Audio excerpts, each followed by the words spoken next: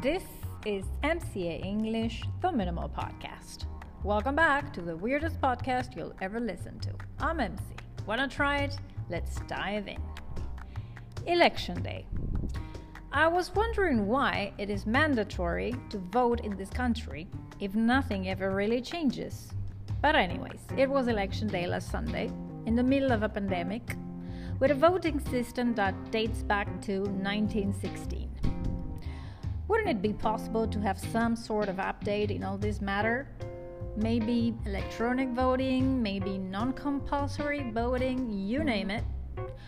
Why can't you get your car and drive through a booth, press button, and there, voting is done? Oh no, not here. Here, you need to have 4 different people at a table, because one person would be useless or fraudulent. One person gets your ID, the other one gives you a fucking envelope where you have to place a paper ballot.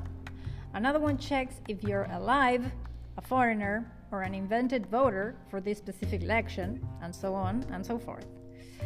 Point is, these things will continue happening, apparently. So there I was with my pen, my alcohol, my scotch tape, not to lick the envelope, to seal it, and get not only coronavirus, but also typhus, gonorrhea, leprosy, and who else knows what more, and trying to keep the social distance that was needed to avoid a third wave of a pandemic that will not cease if we continue these kinds of events or others, such as weddings, clandestine parties, massive birthday celebrations, etc., etc. Don't forget, Christmas is just around the corner. Why was the person behind me getting closer and closer? Why can't you keep your distance, motherfucker?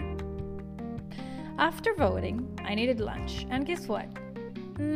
Everything was full, exploded, table beside table, people in line, waiting to get a seat. Really? Okay, let's get out of here. I ended up in a shitty place where there was nobody, so it was a relief after being in contact with so many people.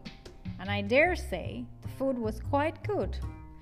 I had a quick lunch after having spent 1 hour waiting to vote and had to continue with the usual activities. Fortunately, I had foreseen that this was going to happen, and I had already prepared most of my teaching work on Saturday. Yes, on Teacher's Day. But it was a good call, since Sunday was a complete waste of time. After lunch, I had to fetch some things from my abandoned apartment, and also I had to take some chairs that I had sold, since I need to get rid of all my furniture to be able to move. At least, that's the plan. I don't know if it's ever gonna work out. I put the chairs in the car and went across the city to deliver them. That went okay, but then I had to go through all the town, from extreme north to extreme south in heavy traffic. I buckled up and thought to myself, maybe one day I'll have a normal life. Meanwhile, let's keep it up and never look back. In the next episode, we will explore some of the expressions you could hear. I will explain their meaning and give you examples for you to incorporate them and start taking your English to the next level. Remember, practice makes perfect. This was MCA English, the Minimal Podcast. Catch you later.